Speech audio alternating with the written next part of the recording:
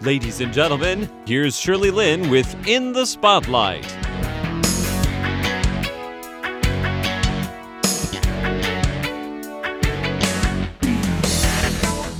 Welcome to In the Spotlight. I'm Shirley Lin. Ryan Terribilini is from Silicon Valley in California. He's an entrepreneur, formerly worked for Google and Ripple. He had the experience of coming to Taiwan while working for Google, and that got him to like Taiwan. So later he had the opportunity to do so on a couple of grounds. One was being that San Francisco is sister city with Taipei. He got a scholarship from the Taipei city government to continue his Chinese studies. Today, though, he is going to begin by talking about this other research grant from Taiwan that he got to write a paper.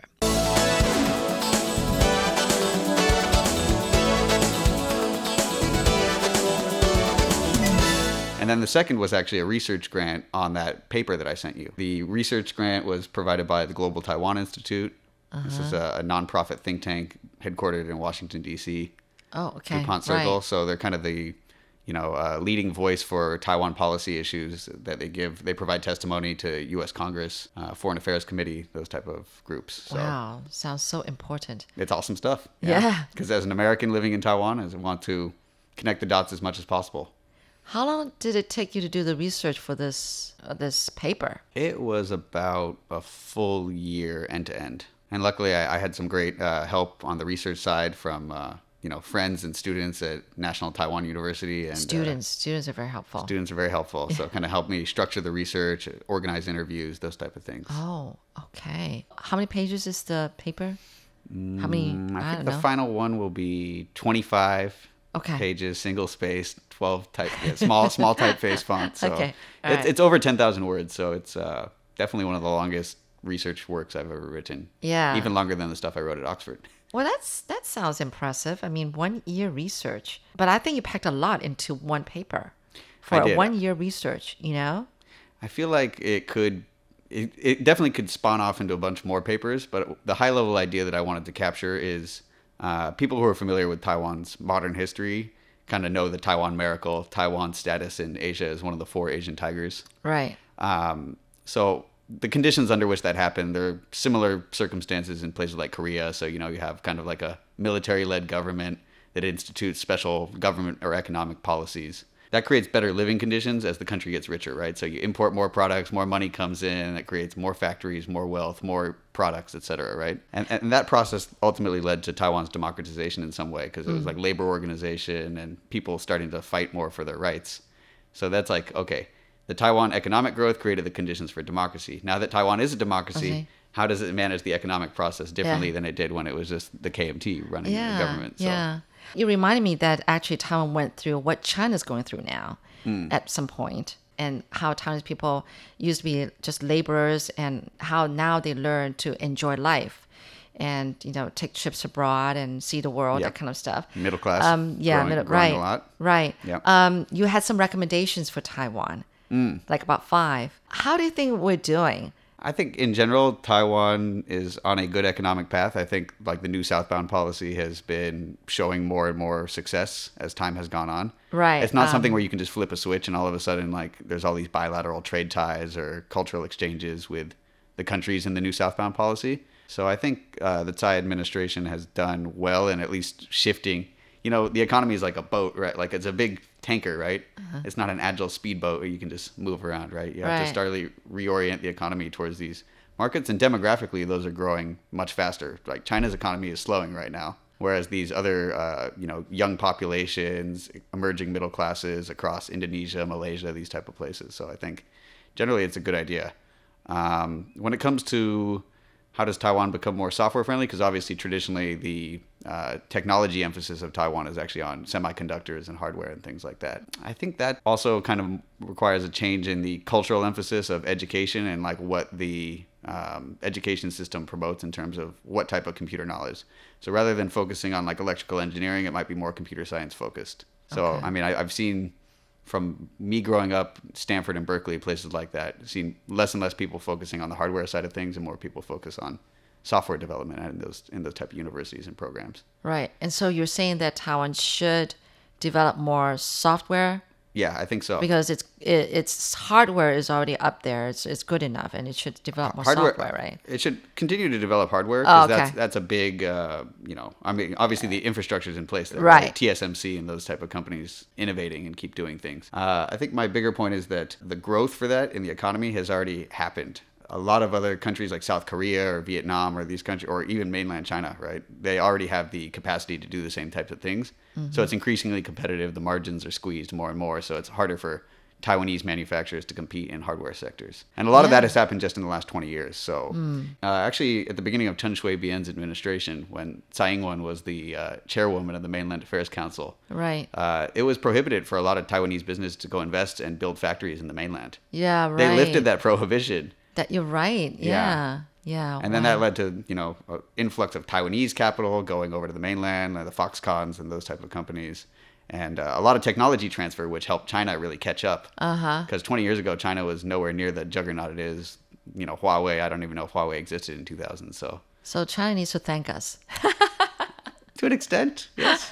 But now the irony is with the U.S.-China trade war, Yes. now a lot of the manufacturers that had gone to China 20 years ago are now coming back to Taiwan to avoid the tariffs that are imposed by the Trump Right. administration on those goods. So That's it's all right. like circular. Yeah, it's really funny. But that's just how things work around the world, I guess. What other recommendations you have for Taiwan? I don't have a firm recommendation on this one, but something needs to be done to increase wages for young people. Yes, you mentioned Wage stagnation that. is really a vexing problem, I think, for economists. But the economic growth at like a GDP level looks good. But it's like, how do you actually create some trickle-down effect to increase people? Because the living cost is going up, but I haven't seen wages rise commensurately at all. That's just why a lot of young Taiwanese people, they all want to go study abroad or they go work in China where the pay is 3 times more.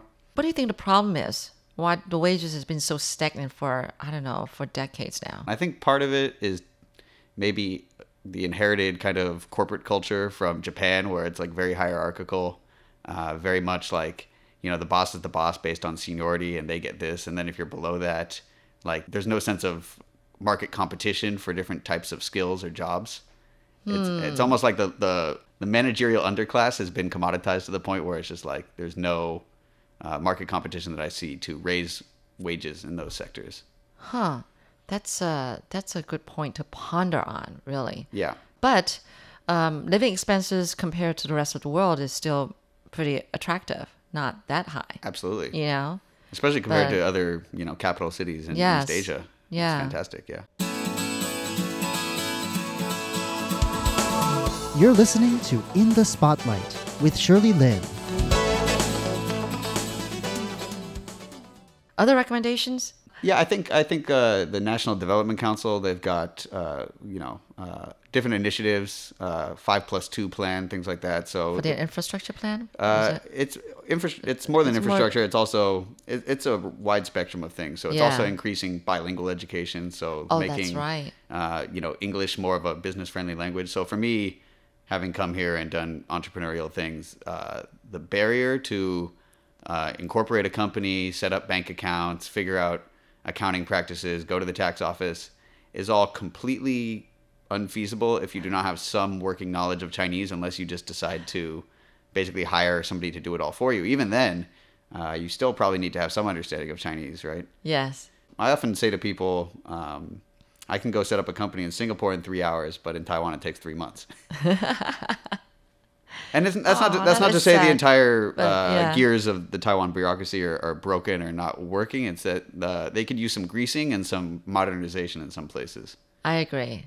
Because it is still completely Chinese language driven. And if Taiwan's actually trying to become kind of an international destination for setting up business, because it's very geographically well located, you can create different tax incentives or programs for entrepreneurship, then it really needs to anglicize a bit. Yes, I agree. I know Taiwan just wants so much to be globalized, okay, promoting its globalization. But I always think that, well, then you need to really master your English. But it seems like it's so hard for Taiwanese people. Why do you think that is so? Well, See I what mean, you've I observed. don't want to sound too No, it's okay. I too think they need to dismissive. hear it. Well, I think one thing is that, as far as I can tell, from lots of the English language programs that I've seen, these kind of private schools where they send the children when they're young and they're quite expensive as far as I know. Oh, I don't yeah. really know what the cost is. I don't want to say the English teachers are unqualified, but from what I understand, people that I've met that teach English there, they don't have any background in teaching. Necessarily. They just happen to be native English speakers. And having studied Chinese, I'm like, wow, now that I've studied Chinese and see how that language functions, I really think English is quite a complicated language, with the phonetics and the grammar and all these tenses and stuff. So if you don't have any qualification or linguistics background to have methods to actually teach English effectively.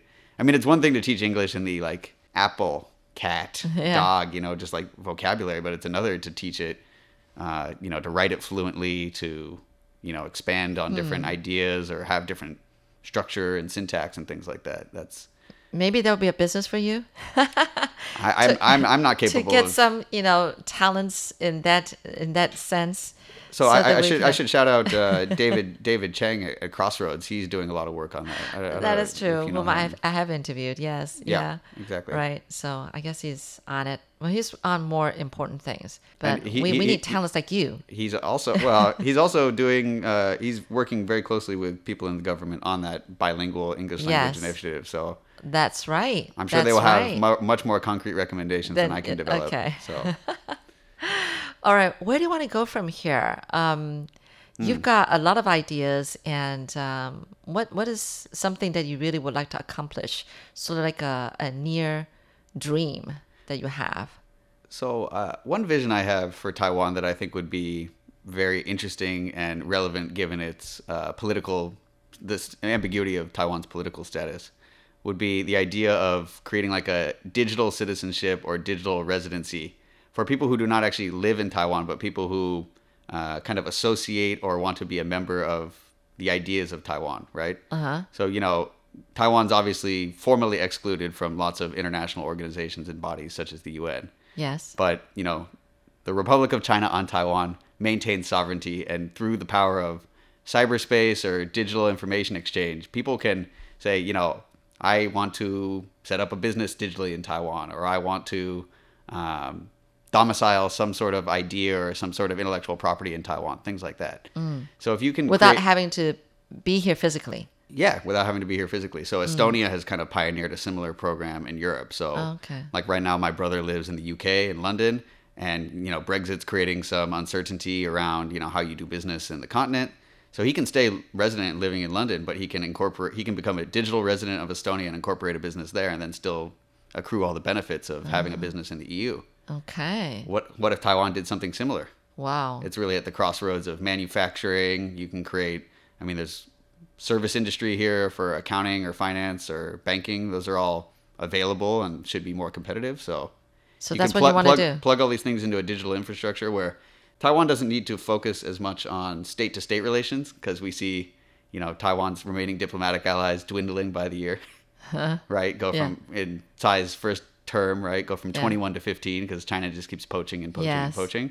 What if Taiwan instead built systems and programs that connect their existing ministries or government systems among these diplomatic allies? And not amongst the diplomatic allies, but from the state of ROC, Taiwan, to individual citizens of other countries. Oh, okay. So I call it state-to-citizen relations. So rather than focus on state-to-state diplomacy, what can Taiwan do to actually get buy-in or soft power interest from people in other countries around the world who want to do business in Asia? All right. Well, it's been awesome listening to you, Ryan. And thank you so much for having such vision for Taiwan. Good luck with everything you're doing for us here. I hope I can execute on some of these visions. Yeah, I think you want to. So it's just maybe getting the right people and the right channels. And it always helps to get government assistance. But to reach that is a challenge in itself. It's a long game. Yes, it is. So absent of me becoming a legislator one day, I'm not sure what I could do in the short term, other than work with great ministers and great people in the Taiwan government. Okay. Well, you know some great people that I've interviewed, and I think if you guys were all to work together, it helps. Yeah. Thank you, Ryan. Thank you so much for coming in. It's been a pleasure. Good luck. Okay. Thank you.